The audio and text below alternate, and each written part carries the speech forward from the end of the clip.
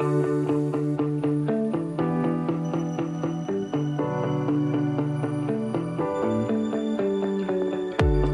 everyone. Welcome back to another episode of the Sunny Mary Meadow podcast. I am your host, Liz Fiddler, and today we are going to talk about Lisianthus. So the day I'm recording this is actually August 22nd, 2023. And in full transparency, I think we've recorded one episode since early June, and that was the Dahlia episode a couple weeks ago. There have been a few bonus episodes here and there that we've thrown in, but most of the growing episodes were done significantly earlier in the season, before the season really kicked off, because we knew we were going to be so incredibly busy with flower season and not going to want to be inside recording episodes. So I am going to talk about Lisianthus, and the reason I didn't have this on my list of episodes to record last spring or earlier this summer is because I hadn't really grown them before, so I really didn't think I should talk about it. Unlike the ranunculus, I did a before and after episode, or I recorded what I was going to do last spring, and then in June I recorded what actually happened and how they turned out. So I guess I maybe could have done that with this, but I didn't think they were going to be that big of a deal, but they're definitely an undertaking. I shouldn't say I've never grown them before. I bought a 4-packs, so 16 plants, and one died immediately. So I had 15 plants my very first year of growing them, like with the farm stand that very first year. And so I had 15 plants, and I know that I got a second flush out of them. I remember that. I remember I didn't stake them, and somehow they did okay that year, but I think I just ultimately got pretty lucky. So now this year, and I bought them from a greenhouse that were quite established by the time I bought them. And so I definitely got lucky. I did quite a bit of research before I grew them because I've been watching other growers, and I knew, again, I don't do anything small. So I wanted to do it big. And I had I think we're going to say 1,600 plants. And I think it was maybe 6 trays or 5 trays. I think it was 6. So 6 times 210. No, it was 6 initially and then 2 more. So it was 8 times 210. Yeah, 1,680. 1,680 Lisianthus plants is what I did. So they kind of look like roses. They're kind of thornless garden roses is how I describe them. I did a little bit of Googling, and ultimately they weren't really used until about the 90s in the United States. And so there's a lot of people that don't even know what they look like. They are an expensive premium flower, and that's why you don't see them very often. They're also very difficult to buy wholesale consistently. I bought some April wholesale to use in my brother's girlfriend's prom flowers, and it was, quite frankly, I was a little disappointed because they have so many buds, and how you really should grow them properly is you disbud the very first flower and then the rest of them open. Well, this one was basically the first bud had opened and then the rest were completely closed, and that's how they were sold, which they grow them on site. So they probably cut them on demand, or I don't know for sure how exactly it works. But overall, the quality of locally grown Lisianthus, I guess I was far more impressed with. And so I just love them. They have an excellent vase life. They really come in such a variety of colors. They're so eye-catching. They really fill out bouquets. They're excellent in groups, and I absolutely adore them. And I'm going to plant so many more. Again, I'm in zone 4B in Minnesota, just outside of St. Cloud, Minnesota, St. Joe. Growing them in this climate is a little bit more difficult, or a little bit different. You know, we're much farther north than most people, but they do tolerate heat very well, and they form a deep root. So meaning they need access to water, and they do want their roots to be cool. So it's not a good idea to plant them, much later, into June when the soil starts getting pretty warm. And that's hard because I grow them in a high tunnel. And the reason I grow them in a high tunnel is, first of all, the wind just wreaks havoc on them. You definitely need 2 rows of support netting, and we'll talk about that in a little bit. But I grew them in a high tunnel. And the reason I did that was because I asked a lot of people in the area who have grown them before. And one big rainstorm, especially when they're just starting to open up and bloom, because their flowers it's like a bowl, it's a cup, and it holds water, and it can really knock them down. I just didn't want to risk breaking off those stems and the wind and everything. They're such an expensive crop because I buy them as plugs. And so I decided to grow them in the high tunnel. So what I did was I planted them. One side of my high tunnel had tulips in it. The other half I planted ranunculus in the spring. And then once the tulips were done, that's where I put all of the Lisianthus. And I'm going to have a second high tunnel built this fall, and that's going to be huge in what I'm planning to do with the Lisianthus and how I'm going to rotate all of those crops. But yeah, I definitely would not grow them without a high tunnel, and they need 2 layers of support netting, and I definitely will always order plugs. So even, there's some resources like Lisa Mason Ziegler has the Gardener's Workshop. She's huge on Facebook. She's written books. She's got workshops on, growing and selling cut flowers. And she even says, buy plugs. So, if Lisa Mason Ziegler's saying it, there's something behind it. Of course, Farmer Bailey is going to tell you to buy plugs because he sells plugs, but ultimately they take like 3 to 4 months straight of just babying them. They cannot completely dry out. You really have to watch them. They're in such small cell trays. If you're gone for 3 or 4 days, you can't. You have to literally babysit them. And I like to go on vacations. I like to leave, even if vacation means just going to my parents' house for a little while. Usually in the spring, February or March, I try to go down to my aunt and uncle's in Arizona for an extended weekend. Try to go visit friends right before our flower season is going to start. And I just don't want to have to baby seedlings. So that's one of the reasons that I do plugs. But then, it's just, you can damage a whole tray really quickly by not keeping on track of watering them. So that's why I buy them in plugs. Again, Farmer Bailey is where I've bought them historically. I do have some things in the works for coming up with an alternative option if you're in Minnesota, but we'll see. I have a phone call at 11 o'clock with someone today to talk about that, but more to come on that, maybe, possibly. So what I did was I got them as plugs, and I believe mine came May 8th. Now next year, I'm going to have them come a little bit earlier, a couple weeks earlier, because they can tolerate a pretty, snap in the cold. And my tulips are done by then anyway. And so these roots are tiny and short. And so after you transplant them out, you're going to have to water them with like a mister or even a garden hose and sprayer on the mist setting or whatever you end up doing, because the drip lines aren't going to travel far enough. And again, their roots are so tiny and they absolutely need water immediately. That first couple weeks, they really need to establish. But once they take off, they really start taking off. I'll post a link of it on my blog, but I use a dibbler to just poke a hole where the plug goes and then just transplant it right there and then squeeze the soil around the side. So I'll post that in there, but that's how I transplanted them really quickly. And I could do an entire tray in under an hour. Like I did it pretty quick. Otherwise, I do have this little contraption that I bought. I think next year when it's Lindsay and I doing it, it'll go a lot better. I had her, she had an 11-year-old boy helping her and it just didn't work out. Just wasn't, he wasn't patient. It wasn't good. Nothing. It's just, honestly, it takes 2 adults that are okay with repetitive, boring things for a good couple hours to plant plugs.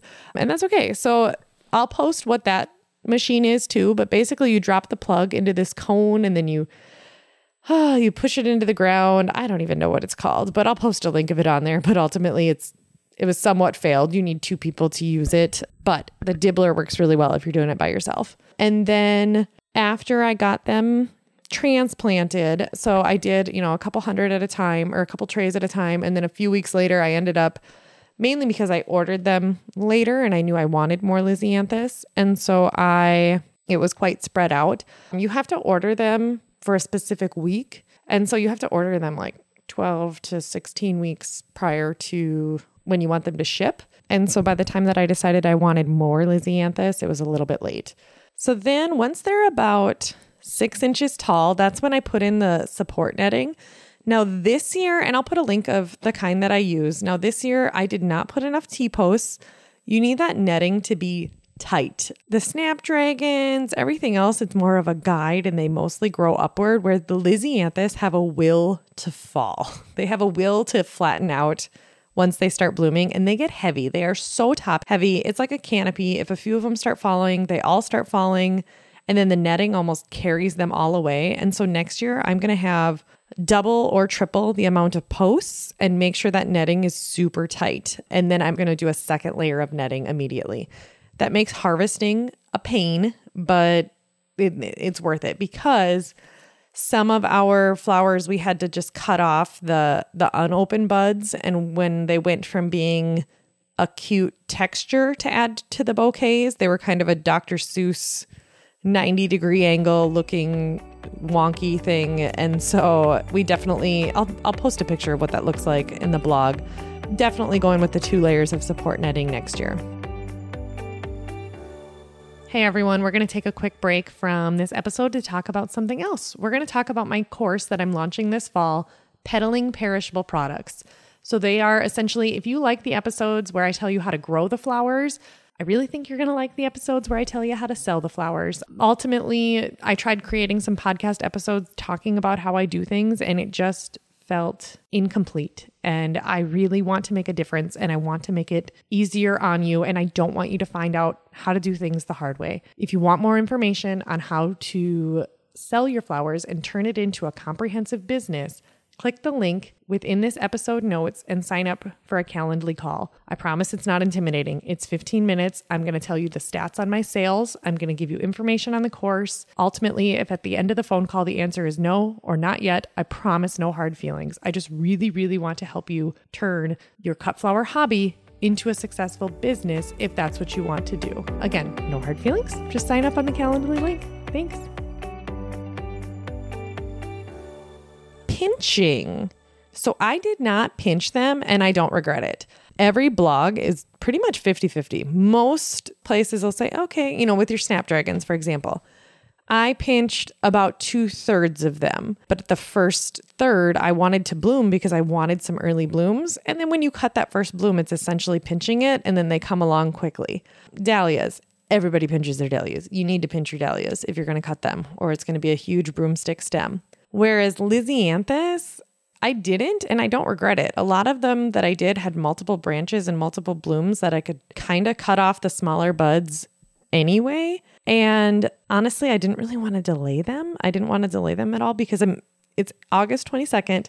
I am hoping for a second flush in about 6 weeks, 5 weeks from now. We'll see if that ends up happening. I'm optimistic. Some of them that we cut early, they are starting to have quite a bit of growth on them, and we'll just see. I know they tolerate a light frost. They'll be in the high tunnel. I can put frost cloth inside the high tunnel. I would love to have just straight Lisianthus bouquets through a lot of October with those fall colors, but we'll see. I mean, it's just, it's kind of more of a return on my investment, essentially. Another thing that people talk about is disbudding that first bud. Like I said, when I talked about the ones that I got from a wholesaler where kind of that first bud opened. So what you do is one bud that's going to be lower than the rest of them will bloom open, and then the rest will open. And there's 2 ways you can do it. You can either go through and remove that initial bud, or you can wait until the rest are open and then that one's almost dead and then just cut it off right before you're going to use it.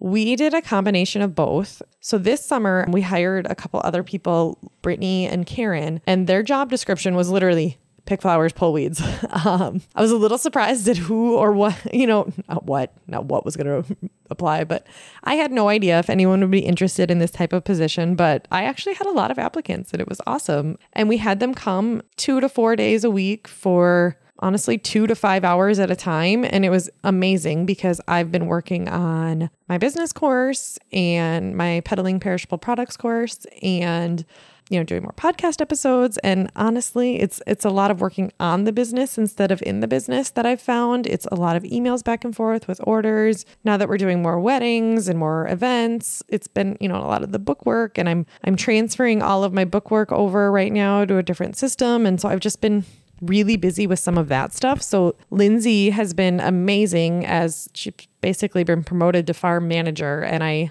honest to God, could leave for a couple weeks and I know she could handle it.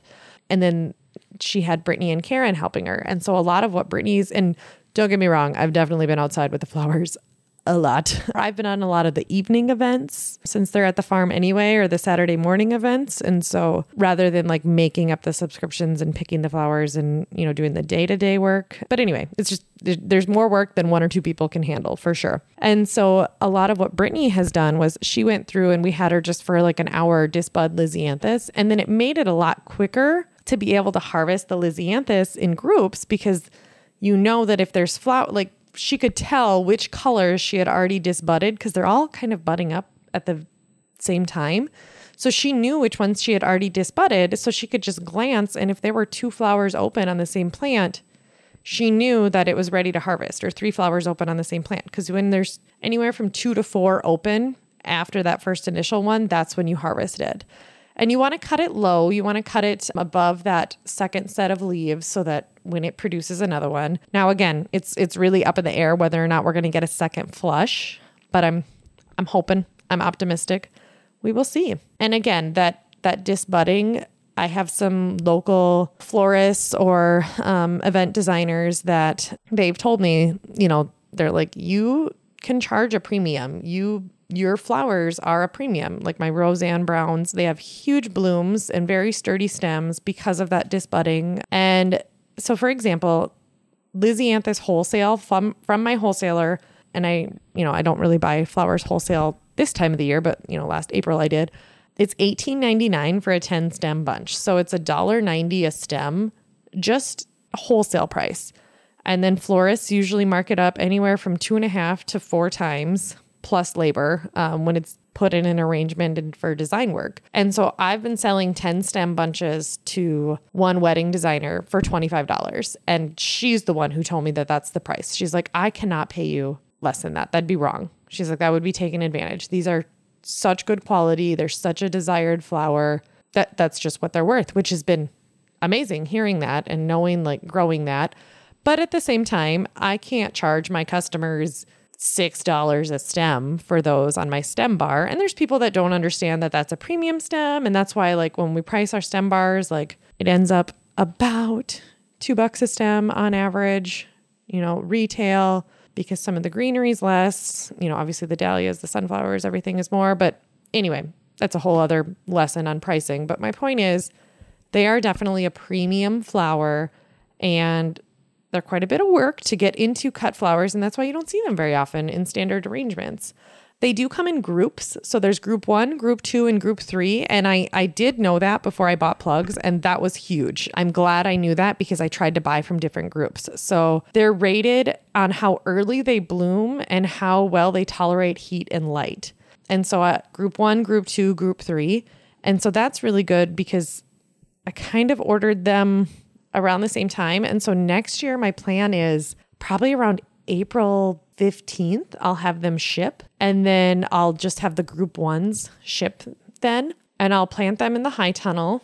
And as soon as like the first sets of tulips are done, I'll put them, right there. And then if they're not ready, or if it's going to be way too cold, if it's going to be the low 20s, although this year our last frost was April 24th, which was crazy. But, I'll keep an eye on the weather, but hopefully I'll be able to plant them out. And then a couple weeks later, I'll do some group 2s. A couple weeks later, I'll do some group 3s. I think that's what I'll do. Or maybe I'll do a group 1, group 2, group 3 and just see how it's going so that they're staggered and then they're early. I don't know. We'll just have to see. But, hoping for that second rebloom. It would be awesome to have Lisianthus, late June or something like that. I don't know. We'll see. We'll see how that goes. But if you are going to not plant your plug trays immediately, you definitely want to bump them up. It's extra work, but hopefully it's worth it. You don't want to hold them in their plug trays for more than a week from when you get them because they're so tiny, they get root bound, they need a bigger tray. And so a lot of times, if I had an actual greenhouse, I definitely would get them, if I could get the plugs to come to me late March, and then put them out in like 50 cell trays and transplant them. And then by the time I'm ready to plant them in the tunnel, that third week of April, the little frost cloth, if I need it, then I would be able to, have blooms significantly sooner.